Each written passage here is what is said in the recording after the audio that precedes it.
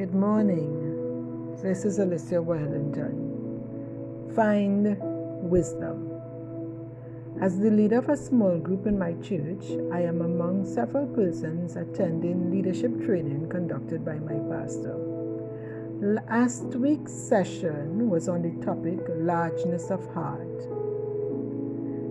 During this session, Pastor admonished the leadership team to find the wisdom.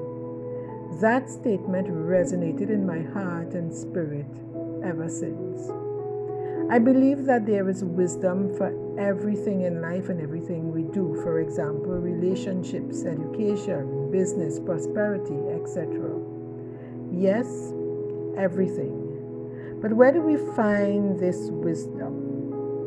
Well, from attending courses, listening to teachings of wise men, reading books, etc. But notwithstanding the previously mentioned sources, I believe that our primary source of wisdom should be the Holy Bible. It is not just a mere book. It's the book of life and contains wisdom for everyday living. From the Bible, we learn that the fear or reverence of God is the beginning of wisdom. Proverbs 9:10. It teaches us how to avoid the pitfalls of folly, where we can learn how to stay pure. Psalms 119:9. We glean wisdom from marital relationships. Ephesians 5:25-33.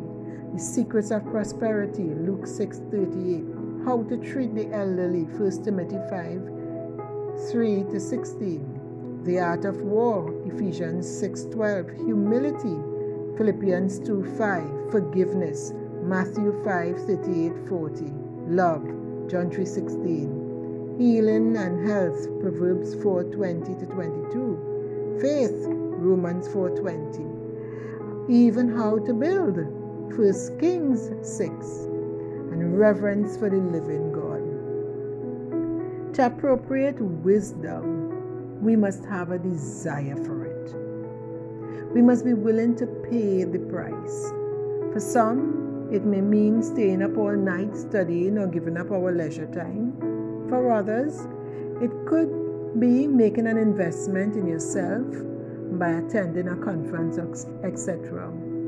One of the characters we studied was the Queen of Sheba and her visit to Solomon to find wisdom.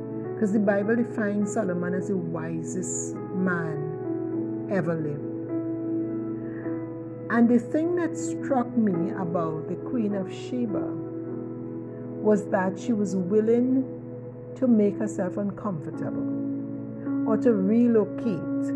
So she left her kingdom and went to Jerusalem to have a conference with Solomon, to glean from him the wisdom that was behind his success, behind his how he administered the kingdom, behind his prosperity, and behind his life.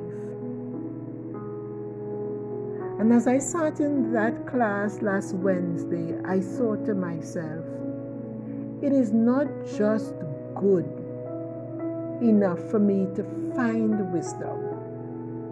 I must apply it to my life. James 1:25 says, "But whoever looks intently into the perfect law that gives freedom and continues in it, not forgetting what they have heard, but doing it, they will be blessed in what they do." Find the wisdom for whatever it is you put your hands to do. God bless you and do have a wonderful day.